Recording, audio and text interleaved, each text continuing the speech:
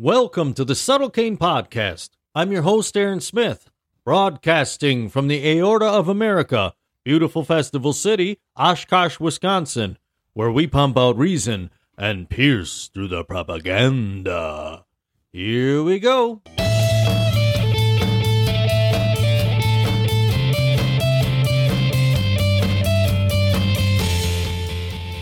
Today is Monday, July 18th, 2022. Yes, I'm a day late and a dollar short, as they say. I have to apologize to those of you who actually are loyally listening to new episodes on Sundays as per the usual schedule. I'm not going to lie, there was just no way it was going to happen on time this week.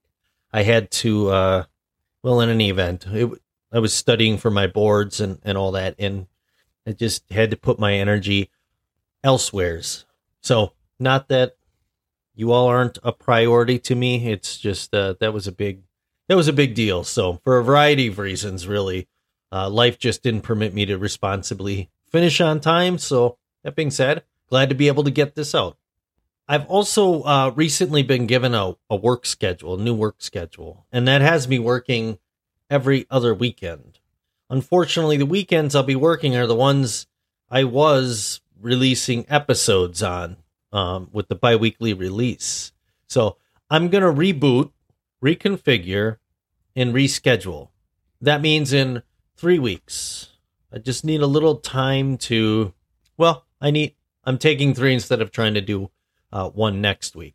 So in 3 weeks, I will release the next episode. And from there on out, then we'll return to bi-weekly episodes, and it'll be on my off weekends so I can devote more time to it. I suppose I could have recorded and released something for yesterday. I'd rather take a little more time and honor your time rather than just put something out for the sake of putting something out, which is why I want to take those 3 weeks in order to fire back up with bi-weekly schedule. So this is episode 31 of the Subtle Cane Podcast, Angry Chair. I was sitting in the sauna where I go swimming today, and I had the fortune to meet a young man who was reading Marcus Aurelius's book, Meditations. He looked to be like in his 20s, I'd say, but I was impressed to see someone at his age reading ancient Roman philosophy, in print no less. We had a brief discussion about philosophy. I shared a little bit about my interest, including the study of totalitarianism and sort of the precipitating societal factors that allow for its development. But this got me thinking about the difference between totalitarianism and dictatorships.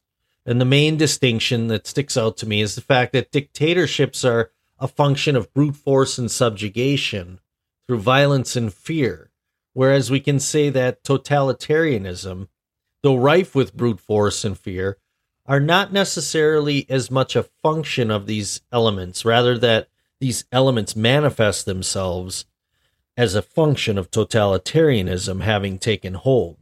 Let me put that another way. Dictatorships are a top-down structure that inflict the will of the dictator on the people, whereas totalitarian regimes are a bottom-up structure that causes a society to seek out a leader or leaders to help them justify the masses' will on the will of the dissidents. It's more grassroots in origin. It's not to say that there are not people who are fomenting the conditions necessary for totalitarian regimes to take over. There are always power-hungry opportunists waiting in the wings for an ideal set of conditions to insert themselves in positions of power. So I recognize that there are people pulling strings with an agenda. We have the technocrats. We have the globalist mindset. We have all these eco warriors. We kind of have the World Economic Forum, IMF. These people that are pulling strings because they want control. But that cannot, in and of itself, explain what we see in culture, in society. And so today, as I reflect on the cultural trends we're seeing, like the hyperpolarization of political parties, the trans agenda, the abortion debate, and the subsequent outrage or celebration over the overturning of Roe versus Wade in the Supreme Court here in the States. I get the sense that people are really not even having conversations about their disagreements anymore. And I'm wondering if that's what you're seeing as well. You can email me at subtlecane@protonmail.com. That's subtlecane@protonmail.com. I'd love to hear what you're seeing out there. I get the sense that people are really more interested in talking at each other rather than to each other. And I get it. Many of these issues are quite emotionally charged. They really are. And with a media hell-bent on stoking the flames of discontent rather than finding common ground, I mean, who's going to be surprised by that? Maybe that is something that needs to be further addressed. Is the media, and I mean mainstream media, alternative media, and social media, specifically and consciously working to divide us? I know, as I said, I know that there are certainly bad actors in every kind of media. Probably much of what we see is intentional for ideological reasons. There's certainly that. But what about the financial benefit of incendiary commentary and the clickbait trap, as I like to think of it? Let's say I put a video up on social media and I give it a title that's guaranteed to either anger or elicit camaraderie in a group of people. Will I not be rewarded with a much higher likelihood of views? I think that's a fair argument.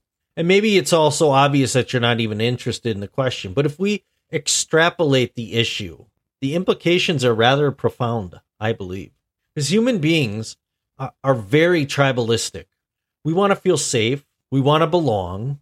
And part of feeling safe is being able to count on a certain amount of predictability in life. Maybe that's the majority of it. Peer pressure is a real thing. It's a trade we make. We trade some of our individuality for a sense of belonging. Imagine a society where person-to-person interaction is drastically on the decline due to technological advances that make in-person interactions less and less necessary for everyday life. And in this society, you can feel as though you belong via virtual relationships with people who agree with you on more and more topics and areas of interest.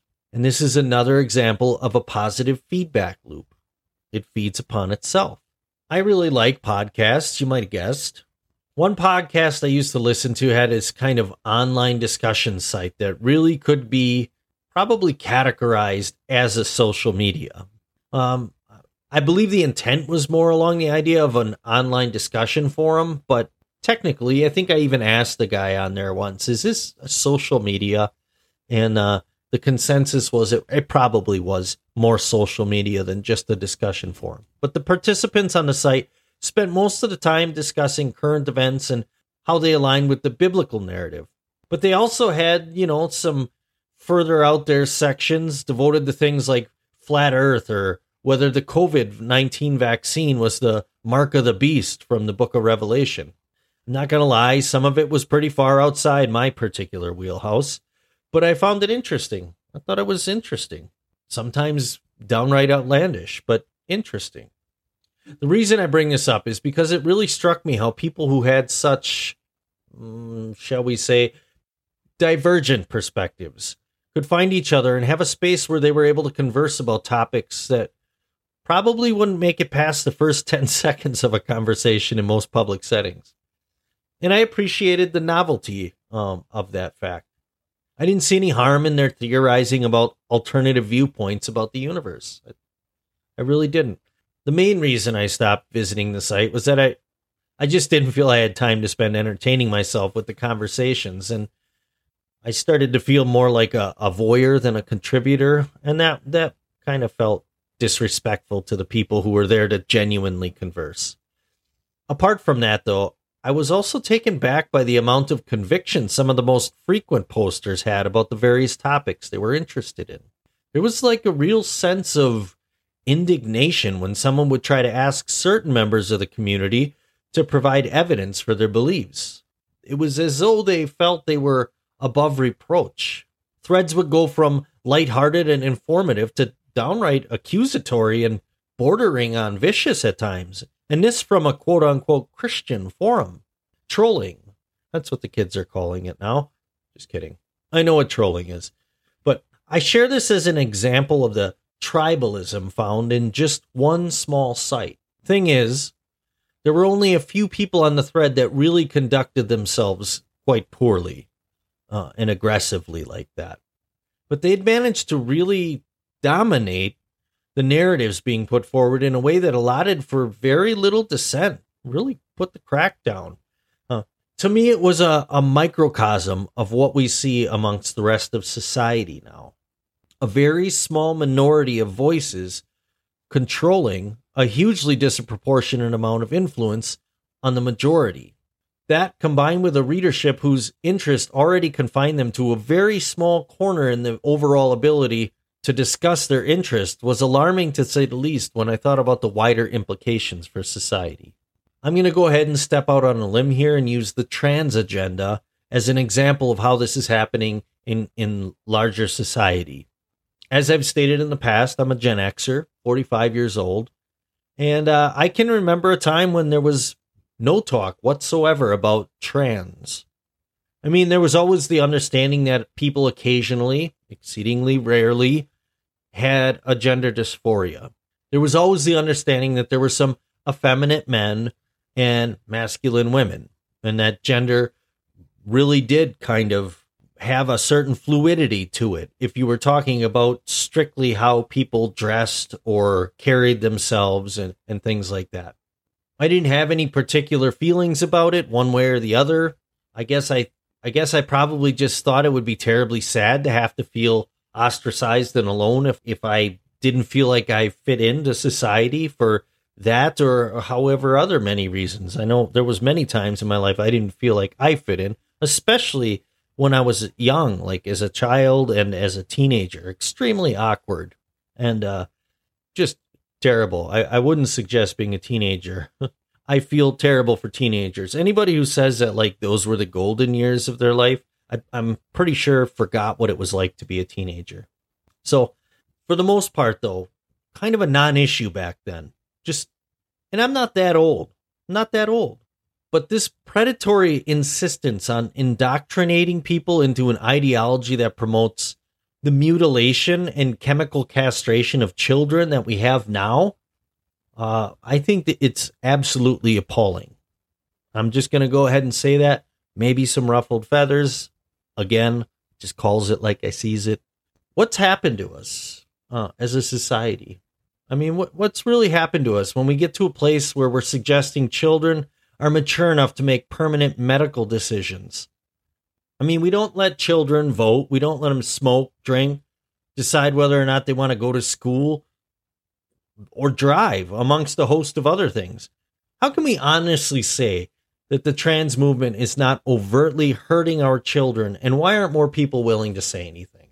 I bring this up because, well, for one thing, I find it, as I said, appalling because of you're so confused as a kid and as a teenager. And there's so many, especially with the hormones, with puberty, there's so many things going on. To take advantage of that and to foist an agenda on someone and permanently alter their bodies in ways that just exclude the idea of procreation if they choose to do that later in life. Absolutely abhorrent as far as I'm concerned. But the reason I really bring this up is I think it's a symptom of a greater problem, one that played out through the course of the COVID debacle as well. And that's the consolidation of thought that we're seeing in society. I think that's one of the main reasons why I believe we're running headlong into a situation where totalitarianism will take hold. It isn't okay to allow a small minority of ideologues to force feed the rest of society their ideologies. I've said this before in many different ways, but the reason why I do this is because I want to inspire others to speak out when they see something that they feel is wrong. And I also want to encourage people to have conversations with people in their lives about varying positions, contradicting positions even, totally contradicting. Still have the conversation. We have to be able to talk to each other. We have to stop seeing disagreement as a bad thing, as a forbidden thing. We can disagree. It's okay. Maybe you disagree with my assessment of the trans agenda. Maybe you think I'm out of my tree, as one of my old friends likes to say, when it comes to COVID and the vaccine narrative. Maybe that's okay. I'm still going to treat you like a unique individual personality, and I'm still going to do my best to love you and show you grace and listen when you speak, no matter where you are and what you believe. I want you to advocate for the right of everyone to speak their minds, even and maybe particularly when you disagree with them. I want to promote the idea that every time we try to silence a disparate voice because we don't like what they have to say, that we lose a little more of our humanity. See, I'm not calling for anybody to not have a platform to speak, but every time that we silence a disparate voice, we lose a little more of our humanity. Live, love, and speak truth. And don't let the mob silence you. Don't give in to the temptation to remain in the shadows and let others carry the burden. Now, I'm not talking about buying poster board and hitting the corner. I'm not saying everybody should have a podcast. I'm not even saying that you have to interject into every conversation when you hear something you don't agree with. I'm just saying that there are so many of us who look around, and because we don't want to cause ripples or rock the boat, we stay silent when we should be speaking. And of course, all of this has some caveats. And the caveats go like this, and it's extremely important. We have to recognize and appreciate the intrinsic value of each individual. That's one of the main things that we need to do to combat this mechanistic, utilitarian approach to life that we're seeing, being pushed by the clergy of scientism, by the technocrats, by the governments, by the globalists. We need to appreciate and understand that each individual has intrinsic value. And we have to enter each discussion honestly and sincerely. There are enough people out there screaming from the rooftops. There's enough screaming from the rooftops. We don't need to scream from the rooftops. We just need to enter the conversation honestly and sincerely. Another caveat, and I end with this quote from the book of James, chapter 1, verse 9. Know this, my beloved brothers, let every person be quick to hear, slow to speak, and slow to wrath. If you want somebody to actually have a conversation with you, obviously the first thing you need to do is to be willing to listen. So be slow to speak and quick to listen and slow to wrath. Hear what the other person has to say. Think about it. Respond in love. But at least respond. The cost of silence, in the end, is much too high. For all you listening, you are valued, you are loved, and you are worthy. God bless, and good night.